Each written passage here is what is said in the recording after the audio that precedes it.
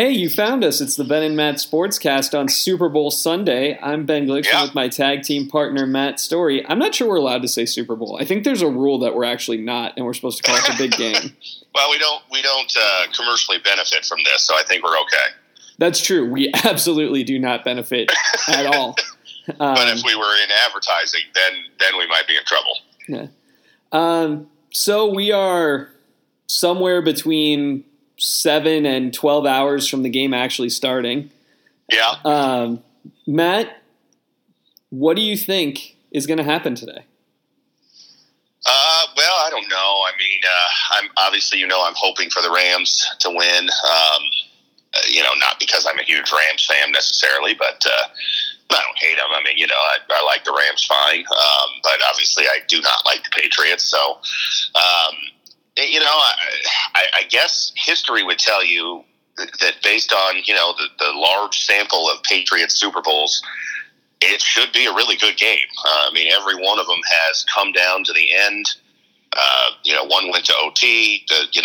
Most of them have come down to the last snap. It seems like either a game-winning field goal or a Hail Mary into the end zone or whatever it is. So you'd expect drama just based on their history. The last time these teams met in the Super Bowl, 20-17 Patriots victory. The game-winning field goal. Yeah.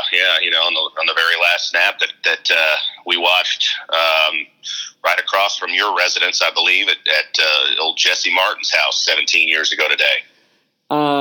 That is entirely accurate. I don't think this game will be as low scoring as that one. I'd be surprised. Yeah, what was that, 20-17 was the final? Yeah. I mean, that would be a surprise given one, that the NFL has changed since then, and two, you've got two pretty good offenses. We talked about it before the conference title games. It was the top four offenses from the regular season were in it. So I don't know where these teams rank, but obviously they were in the top four. So you'd expect some points and production. And, last year's game was certainly kind of almost turned into arena football where it felt like, just up and down. I think there were, one or two punts total in last year's game. Could be similar to that. It seems like the key guys are healthy both ways. Yeah. Gronkowski's been a full participant. Gurley's been a full participant. Yeah. I mean, some guys who obviously were with the team earlier this year aren't the, Josh Gordon, Cooper Kupp, but I mean, from the start of the playoffs, basically, this is a, pretty full roster. There's no, some Super Bowls have that like injury drama. Who are this guy going to play? And, this one has not really had any storylines to that effect. And no one got arrested last night from what I've seen so far. No Barrett Robbins or Eugene Robinson or anything like that. Yeah. Which good for Atlanta. Way to not do anything too crazy as a city. The last Super Bowl in Atlanta did have its fair share of off-field drama. Yeah, I forgot about that. So, but I'll say this. I mean, talking about the game and maybe some of these things we're talking about is why I feel like this Super Bowl is almost kind of lacking in story. Do you agree with that? Like maybe it's because it's the Patriots again, but there just doesn't, aside from like, oh yeah, it's the Super Bowl, there's not a lot of underlying stories that are compelling here. No, I mean, the one that seemed to me to get the most play was that McVay and Edelman played against each other in college. Right. Which is kind of like, interesting. But yeah, I mean, it's lacked the big thing, and not every Super Bowl has it, but sometimes it's, like I said, it's an injury drama. Is this guy going to play or not? Sometimes it's, is this guy going to retire? I mean, Peyton Manning 3 years ago, and there was some whispers to that effect, but it seems like that drama was sucked out, and no one really seems to think that this is Brady's last game or Belichick's last game. Is Gronkowski the most likely Patriot to retire this offseason? Maybe. I mean, I suppose, you consider that he apparently came close to it last year, but, are we I always kind of wonder, I mean, eventually he will, but, once a guy sort of like debates it and comes back, it's like, well, okay, are we headed for Brett Favre, Larry Fitzgerald, et cetera territory where it's like, yeah, I think I might be done. Oh, no, I'm going to come back again, and then we do this every year. So I'm not even believing that necessarily on him.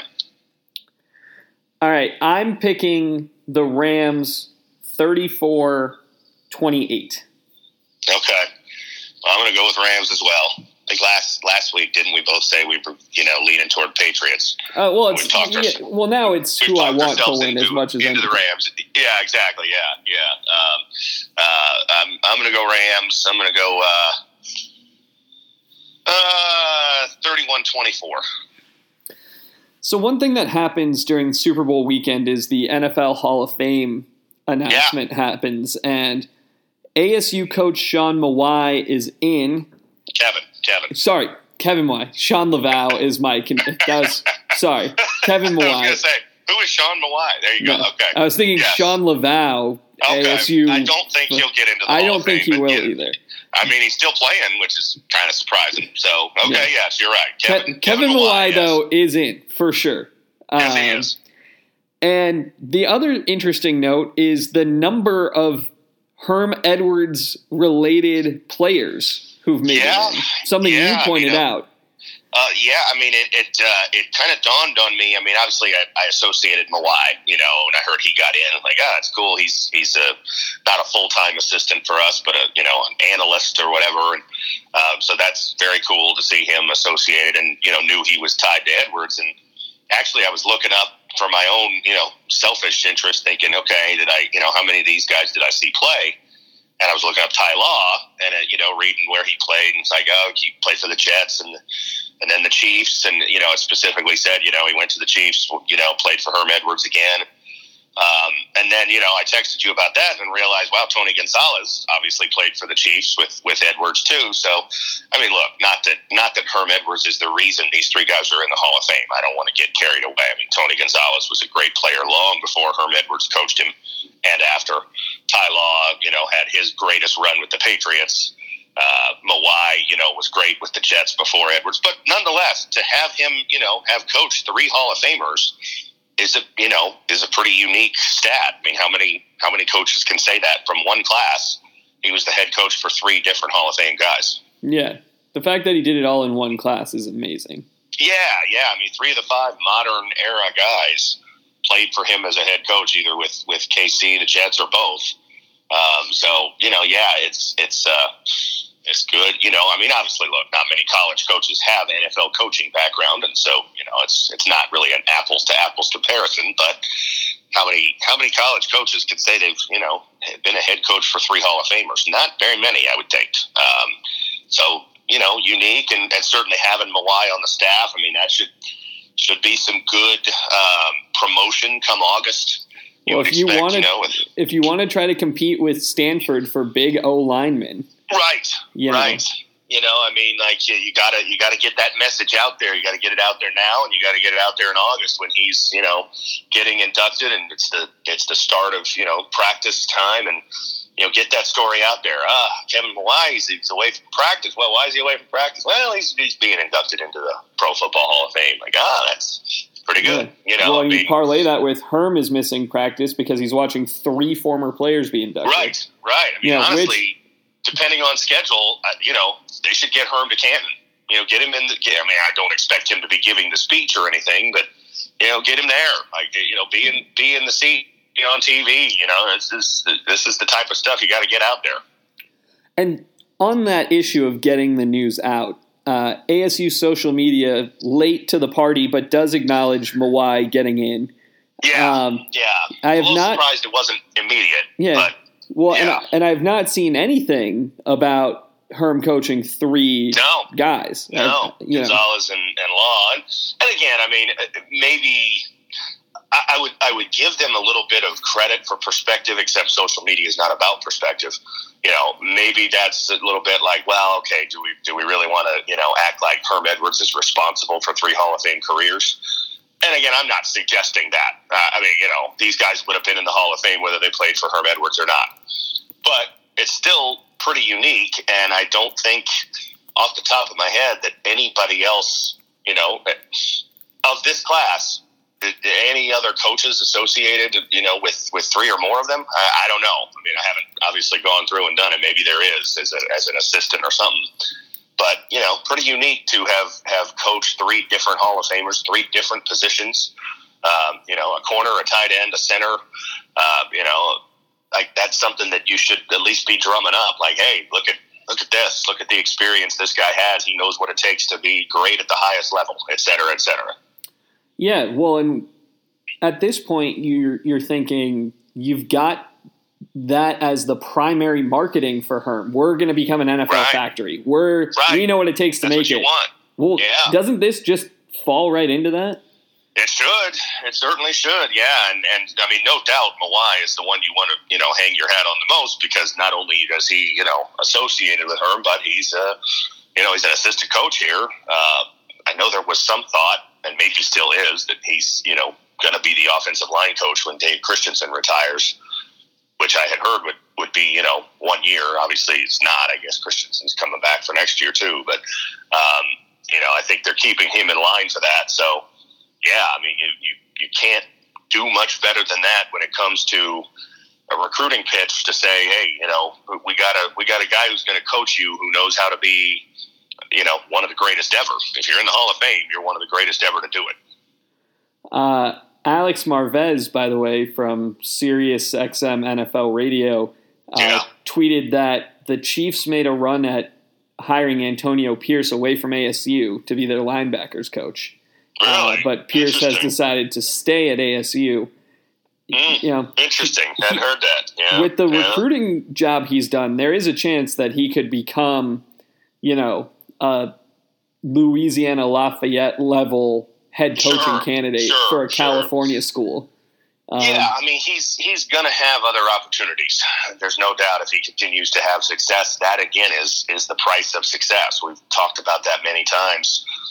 In relation to ASU and other places, I mean, you if you're going to be good, you're going to have people who want your guys, and but I like that he stayed so far. Obviously, it's only been 1 year. You'd like to have him, set a foundation of a little bit more than 1 year before taking off. If he gets an opportunity to be a head coach or an NFL defensive coordinator or something like that, and that's hard to turn down. It's hard to say he should turn down. So. We'll see where it goes. Maybe the long-term plan is for him to have something here. Again, you and I have discussed Herm's not a long-term guy. You wouldn't think so. Is he a guy who could eventually be a coach in waiting if it's not Danny Gonzalez, who's been talked about that way too? Maybe. I don't know. A lot of unknowns with that, I guess. Well, and one guy or the other can get impatient, and then sure. It might open the door for the other. Yeah. So, I mean, obviously he's not going to be the coordinator here as long as Gonzalez is here. He's done well. And did well the first year at least, I should say. So, who knows? But I hadn't heard that. It's not surprising, though. I mean, if, like I said, you have success, you have the background that he's got. He played in the NFL for so many years.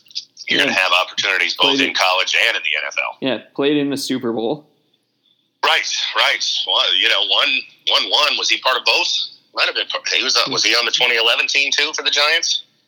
I don't know. Was he in Washington? I thought he might have been in Washington by then. He might have been. I don't know. I know he was on the 2007 team that won here. But yeah, I know he was.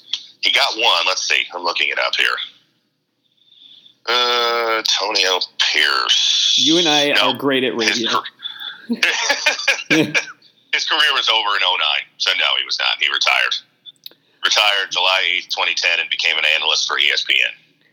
He was with Washington before the Giants, I guess. Huh. Well, that's where his career started. I didn't realize that. I guess I just don't know anything, and I'm okay with that. Well, he was on the 2007 team, so nonetheless, yeah, he played in and started for a Super Bowl champion. So, yeah, I mean, he's gonna have, and he's got broadcast backgrounds. He's gonna have NFL opportunities if he wants them. I'm sure this is not the last one. Speaking of guys who might have different coaching opportunities depending on how things go, Bobby Hurley beat the Wildcats for the first time. Yeah, and the Hurley family beat Sean Miller for the first time. That's That's right. Yes, over the hump finally. It took a little bit more than I felt like it should have, just because in some ways we played really well in that game offensively. If you told me we'd score 83 points in regulation, I would have thought we won easily. But yeah, our defense left something to be desired. Our end of game execution left something to be desired. But a win is a win, and we're 6-3 at the halfway mark. Not a bad spot to be in. ASU wound up, the stat that to me is most important, ASU wound up shooting 74.3% from the line. Which, not bad. Which is surprisingly good for this team. Right. It's been better the last couple of weeks. I mean, that USC loss, one of the things that stung the most about that was we were 22 of 25 at the line, but we missed the one that mattered the most. And it ended up contributing to losing the game. But, the last couple of weeks since the terrible start there, that Oregon weekend was not very good at all. But, then not too bad since then. For ASU, Zylan Cheatham and Remy Martin both played at least 40 minutes. Dort played 39 and fouled out. But Cheatham had 11 points and 22 of ASU's 38 rebounds. Yeah. And I think had something like 7 rebounds in the overtime. Yeah, he was very active. Yeah, I mean, he and played good defense at times. Well, when they moved him to guarding Coleman, when they put him on Coleman and switched up the defense to have him, because they were just pick and rolling to get White onto Coleman all the time. Right. And when they did that, it was working. At least then we had someone so White wasn't having to worry about sprinting back because, Cheatham can guard bigs, but he was able to hang with Coleman. Yeah. I mean, his versatility is big. Like you said, he can guard inside or out. We saw in the Kansas game, that putting him on Lawson was a change of pace. And that's, a power forward center type player. And then in this game, it was the opposite, putting him on the point guard. So, yeah, he's a vital player to this team. I mean, Remy Martin had a great game, and certainly those two played the biggest role in this win. Rob Edwards had a good first half, made some big shots, kind of went a little quieter in the second half. But, those two were definitely the MVPs of getting this win. Martin wound up with 31 points on 8 of 14 shooting, but he was 5 of 7 from 3 and 10 of 12 at the line. His 3-pointers, of the 5, 2 off the top of my head were ridiculous. One, when the shot clock did not reset, and Hurley, depending on what you believe, Hurley either said shot clock or shoot it, and Martin just turned around and launched a 3 and hit it. With about 4 seconds on the clock. Didn't have to rush it, but it went in, And then the other one in the second half when, it just became heat check mode for a little bit for him. Dribbling across the top of the arc and just stopping and drilling a 3. Yeah. I mean, he definitely – he has some shots. I can't remember who it was. I read somebody on Twitter that, he definitely specializes in the, the no, yes shots, because, there's shots he takes that you're thinking, what is that? And then it goes in, and you're like, that worked great. The one against Kansas that proved to be the game winner. I remember him taking that shot as, in real time and for that split second thinking, that's not a great shot. And then it goes in, like, oh, okay, well, it went in, so good for you and good for us that it went in. But I mean, he had a good night. He's been in our wins, he's been pretty good, and in the losses, not as good. I mean, you can see how important he is, because when he plays well, we tend to win, and when he's off, it's hard for us to win. ASU, as you said, has improved to 6-3 in the conference, 15-6 overall, but they trail the Huskies by 3 games. With a chance to make up only one of those directly. They host Washington on Saturday. I mean, if we're gonna get to the top of the regular season standings, we gotta sweep this weekend. I mean, first of all, you gotta beat Washington State, regardless of getting to the. That's just the Washington State game here and the Cal game here.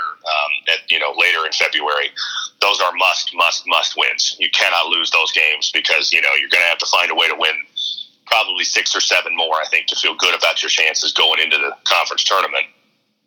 You got to have those two. But yeah, if we're gonna catch up to Washington, who's 9-0, and really, aside from that Oregon game, hasn't really been threatened with a loss yet. You got to beat them. I mean, you have to, and you probably. I mean, I hate to say it, but you almost need Washington to get swept this weekend because their schedule the rest of the way isn't that hard. They still got Washington State. They still got a Stanford-Cal weekend. They get Oregon State at home. I mean, it looks like a schedule that is set up for them to get to probably 15-3, 14-4 pretty easily. Yeah, and look, ASU, it would be a huge accomplishment even to finish second. But this was one for the taking, and the 3 losses. I mean, it felt that way. It did. Now, if Washington ends up going, 16-2 or 15-3, well, then you kind of have to look at that a little different and say, man, they were really good. They're 9-0. You can't be any better than 9-0. Right now. So it felt like the conference was there for the taking. But maybe it wasn't. Maybe this team is the best, and who knows? I mean, I'm still hopeful we can make a run at that number 1 spot for the regular season, but my realistic thought is, okay, we went 6-3 the first half. I think we need to duplicate that, if not do it a little bit better. If we can get to the end of the year 12-6, that'd put us at 21-9. 21 overall. I think that also probably will put us in the top 4, which gets us that first day bye in the conference tournament. So that's significant. And gives us a reasonable argument. I mean, it's perilous, but I think it would give us a decent chance to get in. Right now, we are in a 3-way tie for second with Oregon State and USC, a game ahead of 3 other schools, Arizona, UCLA, and Utah. It's going to be an interesting stretch run here. And yeah, it is. I mean, and backloaded with road games.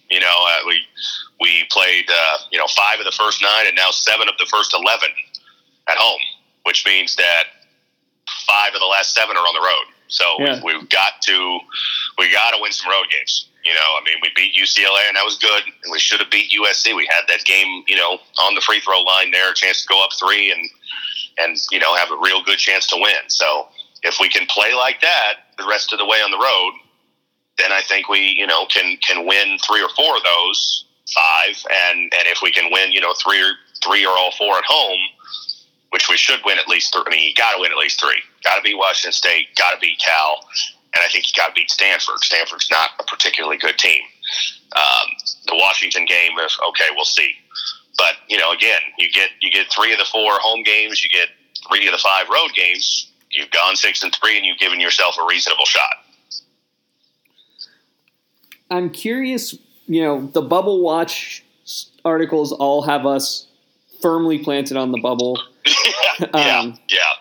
I'm curious if we, lose to Washington at home, lose at Arizona, and one other game that's not Washington Oregon State or Cal, something like that. Yeah, What that does to us, but. One thing that I've noticed is a lot of people have gotten on board with the put up or shut up year in this year 4 for Hurley. It's all his guys. It's his system. The Arizona win is big. The Kansas win is big. When you listen to a national broadcast of people who don't really follow the team that closely, you would think that we're a shoo-in for the tournament. But we're not. I agree. I mean, there's a perception out there still of program on the rise, and Bobby Hurley's doing amazing things, and that's good. I mean, I'm happy that's the perception, but soon enough the substance has to start matching the perception, and I'm not saying it hasn't, but you need to finish. You got to, and you really, I think you need to make the tournament this year. I think missing the tournament this year is going to feel like a disappointment, and it should. I mean, that again, if you're going to be a big-time program, missing the tournament any year should feel like a disappointment, and that's what he wants to build here. That's what it seemed like has been building here the last couple years, and you got to do it, and it's there for you. I mean, we're in good shape right now. but we got to keep going. 15-6 is not a lock by any means. So we got to get to probably 21, 22 wins to get in. Knowing that the conference isn't very good either, knowing that we've missed some opportunities to get wins we should have. I mean, the Princeton loss and the Utah loss are probably the ones that loom the largest. Home games against teams that aren't particularly good. Those are 2 wins we should have had. I always remember the 2008 year when we missed the tournament. Probably should have got in, but we lost to Cal and Washington at home when they weren't very good. Neither one was very good. We win both of those games. The bubble doesn't matter to us. We're in as probably a 9 seed. You can't lose games like that. And I hope Princeton and Utah aren't that all over again. We're going to stop here. For anyone who wants sports and not sports entertainment talk, we've covered the things we were going to cover, but last time we recorded, we alluded to Matt going to the Royal Rumble. Yes. I have rented the Royal Rumble and watched it in its entirety, although not the pre-show because that just seems like it was long. Let me say that. It was about 7 hours total, so I don't blame you for skipping the 2-hour pre-show. So what time did you arrive at Chase Field? Got there a little after 3. And what time did you get out of Chase Field? Right about 10. So that's you had yourself a day. Yeah, it was long. It was very long. It was a good show. I mean, I thought it was pretty well booked for the most part. And certainly the Rumble matches keep you interested because of the format. They're hour long each. I think the men's one was 58 minutes. The women's was 72, which was a little long. They could have shortened that a bit. But it keeps you interested because every 90 seconds, approximately, sometimes 60, sometimes 120, thereabouts, somebody else is coming out. So, it's better than for WrestleMania, for example. I think that would be a harder show to get through because the matches can be long and you're just kind of slogging through. The Royal Rumble matches at least have a quick pace to them. So I'm going to give my first general thought about the Royal Rumble format. I love the Royal Rumble format. I don't like that the rule becomes feet hit the floor. If you get thrown so far out of the ring that you land on the security guardrail, you're out. Yeah, well, they have this. It's a classic example of can you top this? Basically, it started a few years ago with, I think it was Kofi Kingston did the memorable spot of keeping himself alive by either I can't remember what the first one was, and now it's every year they got to top it, and other people do the same thing, and it's interesting. I'll also say this: if you stand on the guardrail, you should be out. I agree. Because you're now its feet touch the ground, but if you're outside of the ring and your feet are touching the furthest down you can touch, you should be out. I get you. I mean, I see what you're saying, and I don't disagree. But it's a way to have some in-match drama. Because the tricky part about a Royal Rumble, and certainly more so for the women's this year, but even for the men's, is realistically there's probably only a handful of winners. The women this year, you pretty much knew there was only 2 people who could win. The men, maybe 3 to 5. There's other stars, but they're probably not going to win the Rumble and get a main event. So you got to keep things interesting, and that's a formula they've struck on. And for the mid-match kind of lull there when you're at entries number 10 to 20 and you haven't really, or you're past the initial excitement, you haven't gotten to the final stages yet, you do the dramatic, can he keep himself alive? Can she keep herself alive? It works.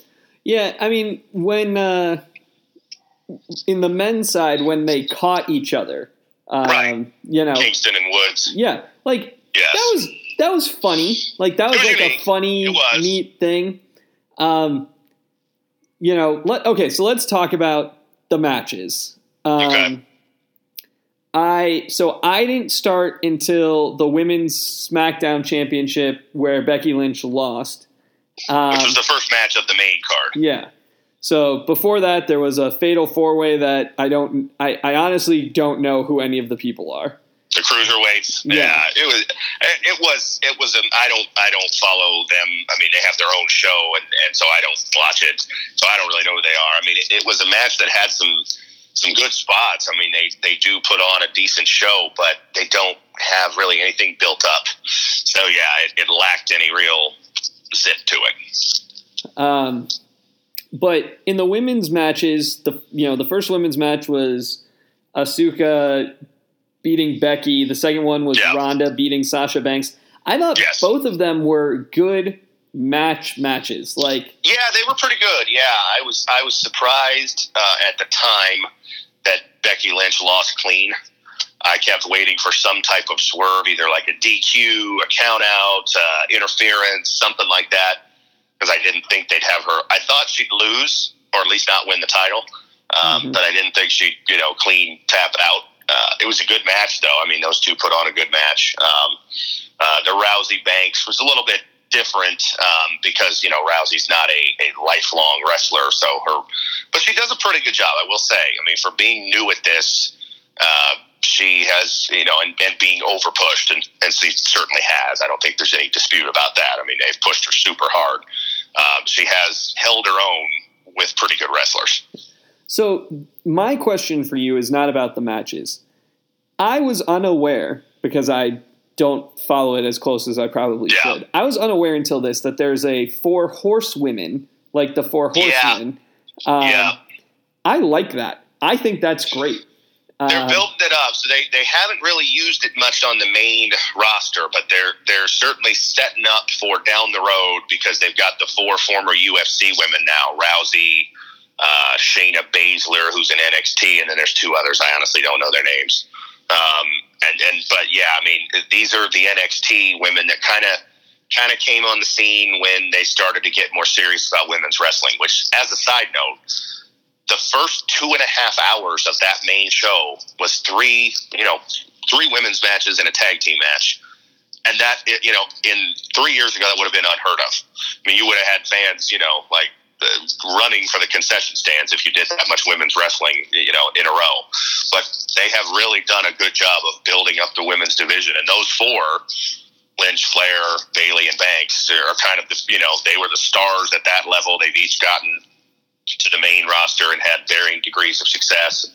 Certainly Lynch has become, the hottest thing going right now in all of pro wrestling, really. So yeah, they're building up to something, whether it's a Survivor Series type showdown or something like that. You could tell they're laying the groundwork for that. Yeah, well, so I did a little digging after I heard about this. Yeah. And apparently on Raw this week or SmackDown this week, Becky came out to say something to Rousey while Rousey was in the ring with Bayley, and she threw up the 4 at Bayley as she walked to the ring. Yes, which Banks did, after the match to Rousey, and so they're setting it up. I mean, it won't happen yet, but they're definitely laying the groundwork for it. Though they did have the women's Rumble match, end with Charlotte and Becky. Right. Who they're building a good rivalry between. But, wrestling, it's, one thing to the next. And, they hate each other 1 month, and 6 months later they'll be best friends. And then 6 months after that, they'll hate each other again. So it's kind of soap opera-ish. And that's what makes it good. I mean, let's just put our cards on the table here. We both know this is fake. We both get it. We both realize this is entertainment.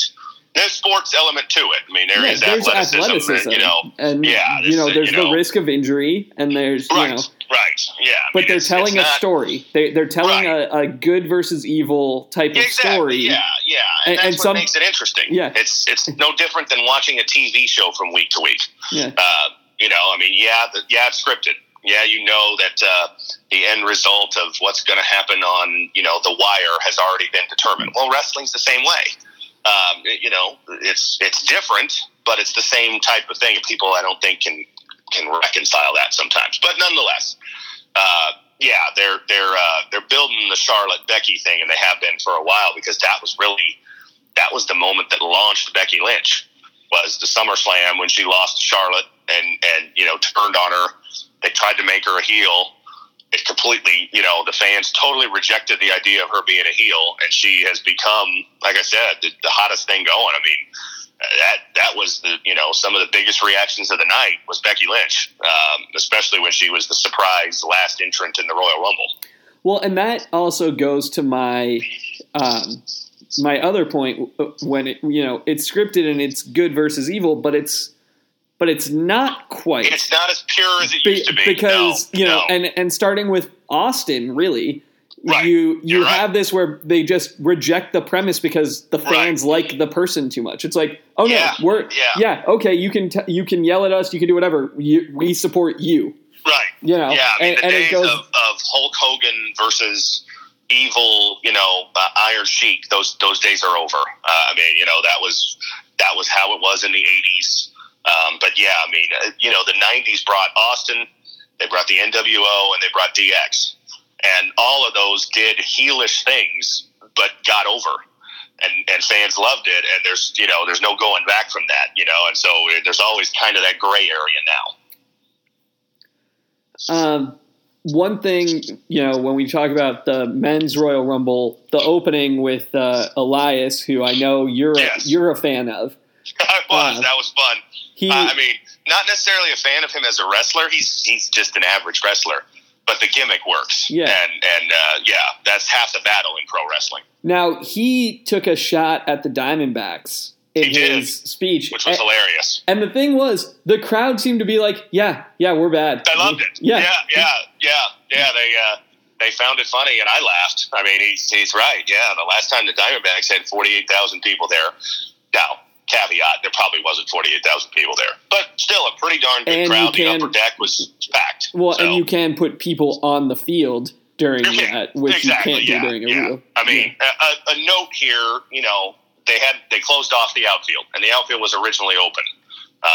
My seats were supposed to be in the outfield, and we got moved to behind home plate because they closed off, the entire left and right field section. So they didn't sell as many seats as they thought they were going to. But nonetheless, a good line that I think was supposed to draw boos, but instead, I think you the other thing too is for a big pay-per-view like that, you get a lot of people from out of town.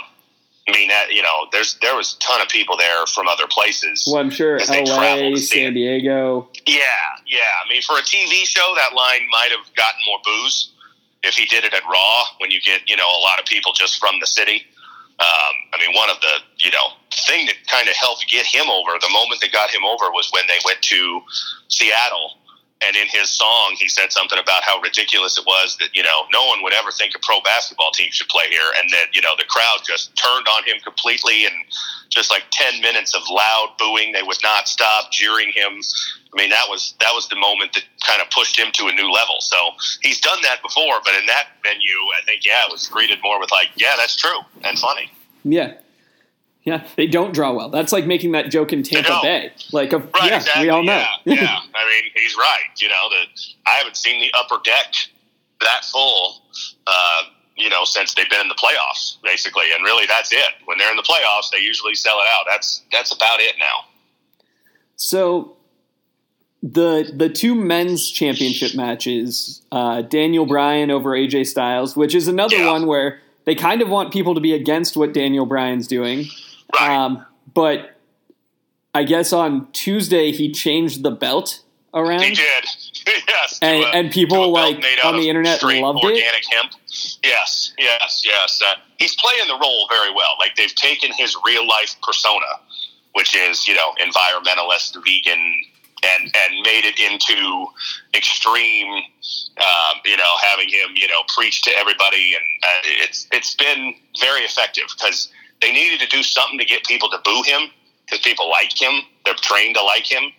And it's worked fairly well because, he has, he's getting the love for being a good heel, basically. Mm-hmm.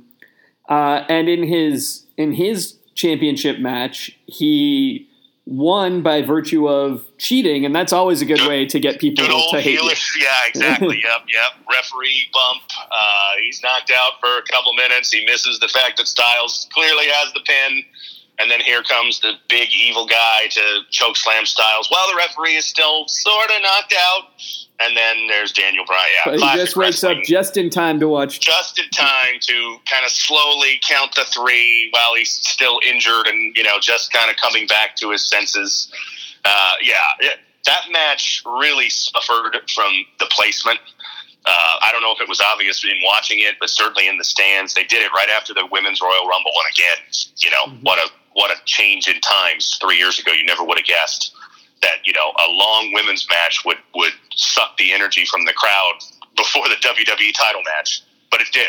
That was a really long match. People people need bathroom breaks. They go to the concession stand, and that Styles-Bryan match didn't have any crowd atmosphere at all. Yeah, an odd thing to be the popcorn match. It really was, yeah. I mean, and I think any match would have struggled in that, but that was almost probably the worst match to put there because Styles and Bryan, they're both really good, technical wrestlers, but that's not the type of stuff that, gets the casual fan to jump out of their seats. And so you knew it was going to be kind of a long, technical, grappling match. Like the Lesnar match would have probably worked better in that spot because Lesnar attracts a reaction. People hate him, people love him. Well, and he did what I had heard people expected him to do, which was just throw Finn Balor around. Yes, but he sold for Balor too. Yeah. At the beginning when Balor attacked him, that was a good match. They paced that out well. It was well crafted, I thought. Well, and as a wrestling fan from long ago, it is the kind of thing that Balor did where you're like, yeah, go get him. Because, you realize if you let him get momentum at all. Right. It was good storytelling. The little engine that could, taking on the big behemoth and holding his own and using his aggression against him and blah, blah, blah. And, threw him into the table and had him slowed down, had a chance to win. Now, if you really believed he was going to win, you don't follow wrestling much. But, they built it well, at least. And then, Lesnar got the win out of desperation on the submission hold. I thought they booked that match well. The Styles-Bryan match was, one, it was too long. And 2, it should have been in a different spot on the card. It should have been before the Women's Rumble. It would have gotten a better reaction then, I think. Would you want to flip that with The Miz and Shane McMahon? Maybe. That might have been better. Because, again, Shane draws a reaction. Shane's an unusual spectacle. He always does a high-flying spot. You knew Styles-Bryan. Styles-Bryan is more the type of match that would be loved in NXT. 30 minutes of guys just going at it, technical, NXT stuff, that works. But in WWE, it's different. It's more about the entertainment value. Yeah. So the Men's Rumble and the Women's Rumble had one thing in common, which was a wrestler who was supposed to participate did not. Similar ideas. Becky got in because Lana had hurt herself in the pre-show, which I missed, but apparently she hurt her ankle. Just a sad ankle injury that just really, tongue firmly planted in cheek. Came out of nowhere. Certainly did not see it coming when she got up on the ropes and started arguing with Nakamura that somehow she'd take a bump. I didn't see that coming at all, but she did, and tragedy. Very difficult for Rusev to concentrate after that. Yeah, so he, of course, lost. He did. Yeah. And then she draws not even the final spot in the Rumble, just a spot in the Rumble. 28 or 29 or whatever she was. Yeah, close to the end, but not completely the end. Yeah. She walks down. She can't make it. She's hobbled. And then Nia Jax comes and pummels her on her way to the ring for reasons that, leave everyone scratching their head. Nia is not like most girls, as the song will tell you, first of all. And then also is just a vicious, evil person. Even though, 3 months ago, she was a good person who was being body shamed by Alexa Bliss for being overweight. Now, she's evil again. So she then pummels for no reason. Right. And then the 30th person comes in. It's over. Carmella. It's done. Right. And then somehow, Becky goes and convinces Fit Finlay, which I think might be an Irish thing. I don't know. Yes, I think it might be. Convinces Fit Finlay to just let her in at 31. Yep. I expected that to be a Stephanie McMahon spot because they're back to having the McMahons run the show. not for her to come in, but for her to come in and announce Becky Lynch as the substitute. Because, Stephanie's no longer playing the heel lately since she's been on, although she'll probably go back to it because that's what she does best. But I thought we'd hear Stephanie's music come out, and it would be, hey, we got to have 30 entrants. Becky, you're in. I thought it would be a great way to get a McMahon pop. Yeah. But they didn't. It was a Finley pop. Yeah, I was surprised by the execution of that. Yeah, especially in that moment when you could see that, like, he was trying to stop her from going in at first. I was waiting for the Stephanie music to come on, but it didn't happen that way. So then Becky comes in. She ultimately wins the Rumble. And then, so fast forward to the men's Rumble. You get your immediate, legend moment with Jeff Jarrett. JEFFJARRETT. That's right. And he strutted, and then he got hit with a guitar. That's right. And apparently, I didn't know this, but apparently he and Kurt Angle have real life beef. Or do they? From when they were at whatever the other show. I guess that would make, because he was like the owner, or the chairman, whatever, of TNA. And Angle had a falling out there, so that does make sense. I didn't even think about that, but that's probably true. But we didn't get them in the ring together because Elias eliminated him, and then Angle came out. Angle was the surprise number 4 or 5, I think. Right? Yeah, mm-hmm. There was a good reaction for Angle. I was happy to hear his music come on. I'll say this, as I was somewhat disappointed by the lack of returning legends in both. There were none in the women's. No, it was all NXT people. It was all NXT for the surprises, which I get they're pushing NXT, and I get why. But, for somebody like me, who, I know some of the NXT people, but not all that many, honestly. Well, the other woman who started with Natalya, I didn't know who she was. No, I didn't either. Yeah. I mean, the very first one, and then there were some others that came out. And I only knew who Casey Catanzaro was from Ninja Warrior. Right. I had never heard of her. I'd heard of Kairi Sane, but I don't know anything about her. She threw a really good flying elbow, though, which I guess is a finishing move. She's supposed to be really good. Again, I'd heard of some of these, and they are supposed to be good. But yeah, there were no returning legends, and then there were very few in the men's. I mean, really, outside of Jarrett and Angle, I don't think there were any. Were there? No. As it went down, NXT guys. Yeah, as it went down, it was a lot of NXT guys, and then a lot of just guys who you expected the guys to you be knew were going to be in it. Yeah. But there was no seeing Jinder Mahal was like, okay. Right. Yeah. Now I did think, and wisely so, they rushed the men's a little bit. They accelerated things. You had, the Titus O'Neil was eliminated right away. Xavier Woods was eliminated right away. Jinder was eliminated. I think the women's went on too long, and I think they realized it. And then on the fly, they adapted and cut the men's by probably 10 minutes. The Titus O'Neil, to me, the funniest part was he sprinted to the down to the ring and then stopped to acknowledge that he had bit it. Done it. Yeah. They played that off well, because I thought sure they would just replicate it. And because that's what pro wrestling tends to do. Something's funny, let's do it again and again and again.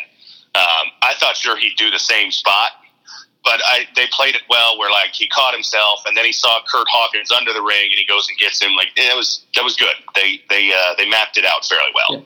Speaking of under the ring, I thought the random Hornswoggle appearance. Hornswoggle, yes, that was good. The crowd loved that. Yes, I agree. That was a good little spot. Yeah. The girl, I don't know her first name, but her last name was Vega, like the character from Street Fighter. Vega. Yes. So they had her dressed like the character from Street Fighter, and she wound up hiding under the ring, and they kept having her poke her head out, and you kind of thought something funny would happen, and then when she turned and looked over, and then he's there. Yeah, that was good. They did execute that pretty well too. I thought overall they did pretty good. Now, we haven't gotten to it yet, but I'll accelerate ahead. I did not love the Nia Jax being the unexpected 30th entrant in the men's Rumble. That was one I didn't love. I didn't for a couple of reasons. One, how long ago did you set this up that R-Truth got to be number 30? A while. And and so you do all this build up, and the same thing happened to Carmella. Like, then she wasn't, did get in at least. Yeah, but then she wasn't actually last. The last entrant. Right. And maybe they'll use that. I don't know if they'll use that, to build the two of them up. But, I mean, I expected R-Truth not to actually make it in. Because he's a comedy character, I mean, although I guess he won a title this week. He did, yeah. He won the U.S. title, which came out of nowhere. Had he never won a title before? Because maybe they just owed him one. He's been with tag titles. He's been with the WWE forever. Oh, he's been there forever. He used to be K-Quick was his name in the early 2000s, and then he became R-Truth. Yeah, so he's been there a long time, and maybe that's why. But I thought that somebody was going to take his spot. I was hoping for Bray Wyatt. That would have been a great spot to bring Bray Wyatt back. R-Truth comes out, starts rapping, the lights go out, Bray Wyatt comes in, attacks him, takes his spot. Like, that would have made more sense, and the crowd would have loved it. Well, if the lights had gone out and it not been The Undertaker, I would have been disappointed. Well, I didn't think it was going to be The Undertaker, but I mean, Bray Wyatt's supposed to be, returning soon. They kept him on the shelf for months because Matt Hardy got hurt, and I thought that was the perfect spot to do it. But yeah, I didn't love Nia Jax, and honestly was surprised that they've gone out of their way to avoid man-on-woman violence the last few years, and I was very surprised they did that. I don't know where they're going with it or if it was a one-night-only thing. But that's something that they haven't done a lot lately, and especially in the world today, I'm surprised they pushed that button. Well, and does it feel to you like they're trying to not acknowledge China but make Nia Jax a lot like China? I mean, Nia Jax, I guess, first person ever, because there's only been 2 women's rumbles, but to eliminate someone in the men's and women's rumble. And both, right. Yeah, I think they are.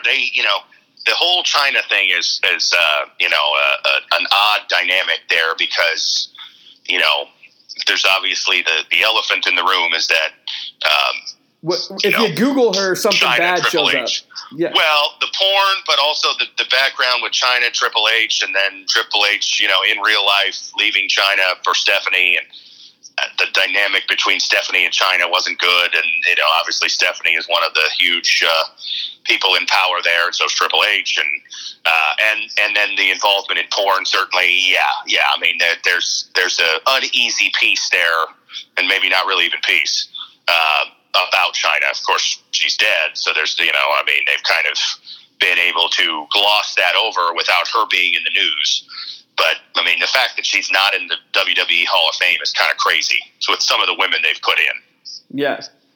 But it feels to me like they are setting up to have all of the things that she may or may not have accomplished. As instead of being the only, at best she will be the first. The first, yeah. They could have Nia win the Intercontinental title or do something so that it's, I could see that. Yeah. I could see that. Yeah. I mean, it kind of feels like they're going that way. I mean, as soon as she came in, I thought, well, there's no way they're actually going to have her win, right? I'm thinking, and so somebody's going to have to do something to her. And then I was surprised they went as far with it, though. I thought it would be kind of like a cheap elimination. Like, she'd step over the ropes and then somebody would bump into her and knock her out or something. But to have, Ziggler super kicker and then RKO and then Mysterio, I didn't expect that. I was surprised, and of course, I was sitting there watching it and thinking, only in pro wrestling could you get 40,000 people to cheer when a man beats up a woman. But that's where we were. Yeah, well, and it's one of those things where, the rationale I would assume that they made, although I didn't watch Raw, was something like if you get in the ring, you have fair to, game. Yeah. But and still, I think it's very. It feels icky.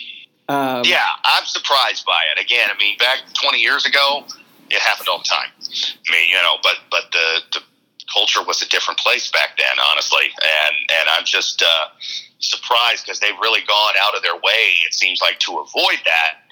Lately, where they'll even, they'll have women and men in the ring at the same time, but the man will never, ever do anything to the woman. Yeah, the woman might slap him or the woman might, put him in a submission hold or something, but never the other way. And as soon as she got in, I thought, well, they kind of have to break that barrier, and they did. Aggressively. Yes, they did. Yeah. So yeah, it was. I didn't love that because, again, I think your 30th entrant should be somebody you believe can win, and she wasn't going to win. That's why I didn't expect R-Truth to actually be the 30th entrant, because come on now, no one's really going to believe R-Truth is winning the Royal Rumble and getting a title match at WrestleMania. And so I didn't love that. I didn't love the whole, Rollins goes through a table and kind of lays on the side for 20 minutes. I know they do that spot all the time. Well, and I don't like that. I don't like that. I don't like the slide out of the ring. I think that there should be, at least 1 year, they should make a thing where somebody, either Stephanie or Vince or somebody, just calls them out and says, look, when your number hits 0, you've got 15 seconds to make it into the ring. And you cannot stay out of the ring for more than 15 seconds. You have to get in. I mean, again, I know why they do this, because one, if you put more than probably 8 people in the ring at once, it just becomes a mess. And you can't really tell who's in, and it's a slog. And so you have stuff that happens outside the ring. Like I said, you go for the comedic spots like Kurt Hawkins or Zelina Vega with Hornswoggle. It's a tried and true formula. But at times it's also like, come on now, we're going to do this again. Just have some real life rule to it. It feels like. Yeah. No, I mean, I'm with you. I know why they do it, but I don't necessarily love it. Yeah. I just think, if they did it 1 year where they're like, this isn't what it is. Or you have not that he could compete probably, but you have a legend like Shawn Michaels say, this isn't what you do. I've won 2 of these. That's not how this works. Yeah. No, I agree. I mean, and of course it brings up the question of and again, I realize it's wrestling. You're supposed to suspend disbelief and stuff like that. But if you can just stay out of the ring, why doesn't everybody? Yeah. Logically, if you're the number 1 entrant, why don't you just slide out of the ring, sit at the announce table, and just say, I'm waiting until the end to come in, see you later. And then everybody else would do the same thing. And, if everyone used logic, they'd all just stand outside the ring and wait for someone to break the ice. Which, again, I get it's a TV show. That's not going to happen. But, it's like you use logic sometimes, but then not other times. That's the thing that doesn't make sense. Well, the other thing I'm waiting for is when the first entrant and the second entrant come in and they just talk to each other and let's just wait and just immediately pummel the third guy. The third, yeah.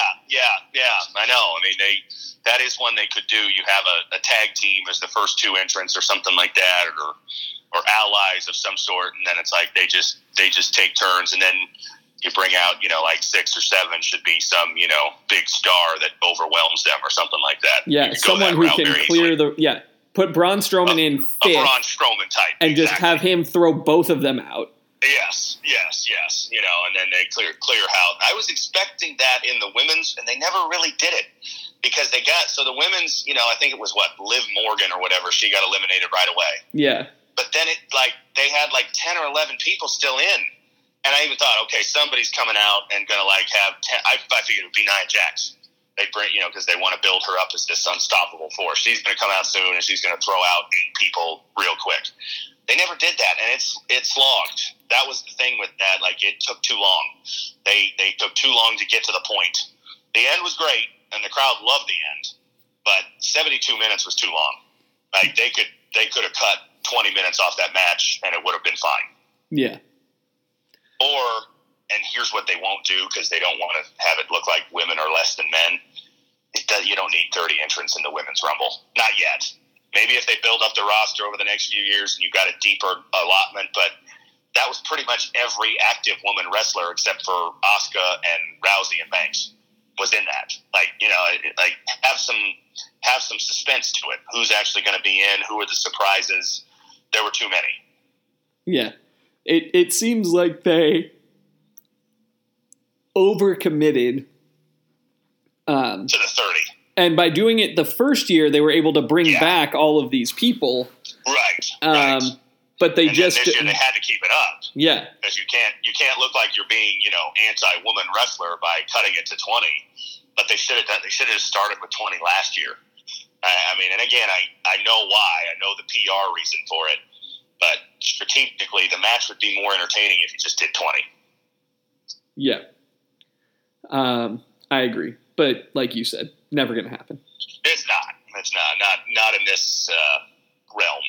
And again, I mean, it was notable how entertained people were by the women's wrestling, which again, I compare to, I went to Royal Rumble in 2013 and I don't believe there was a women's match on the card.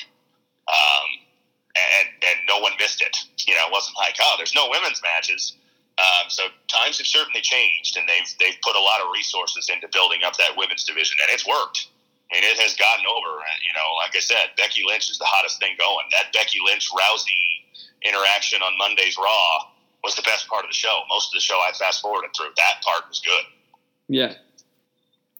Well, there's going to be more opportunities for Pro Wrestling Breakdown, although honestly, that's probably not on the recording. We're on the road to WrestleMania. I'm not sure if you know that, from the pointing at the big sign there, but that's where we are. We're on the road to WrestleMania. I'll say it again and again and again like they do on TV. I mean, it feels like I'm on the road to the NFL draft before the Super Bowl's over, just like they're on the road to WrestleMania before True. Yes.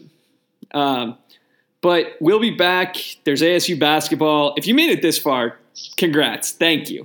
Right. But there's ASU basketball. There's Super Bowl wrap-up. Practice. Spring ball starts on Wednesday. Starts on Tuesday, I believe. Yeah, it's coming up. Until next time, he's Matt. I'm Ben. It's the Ben and Matt Sportscast.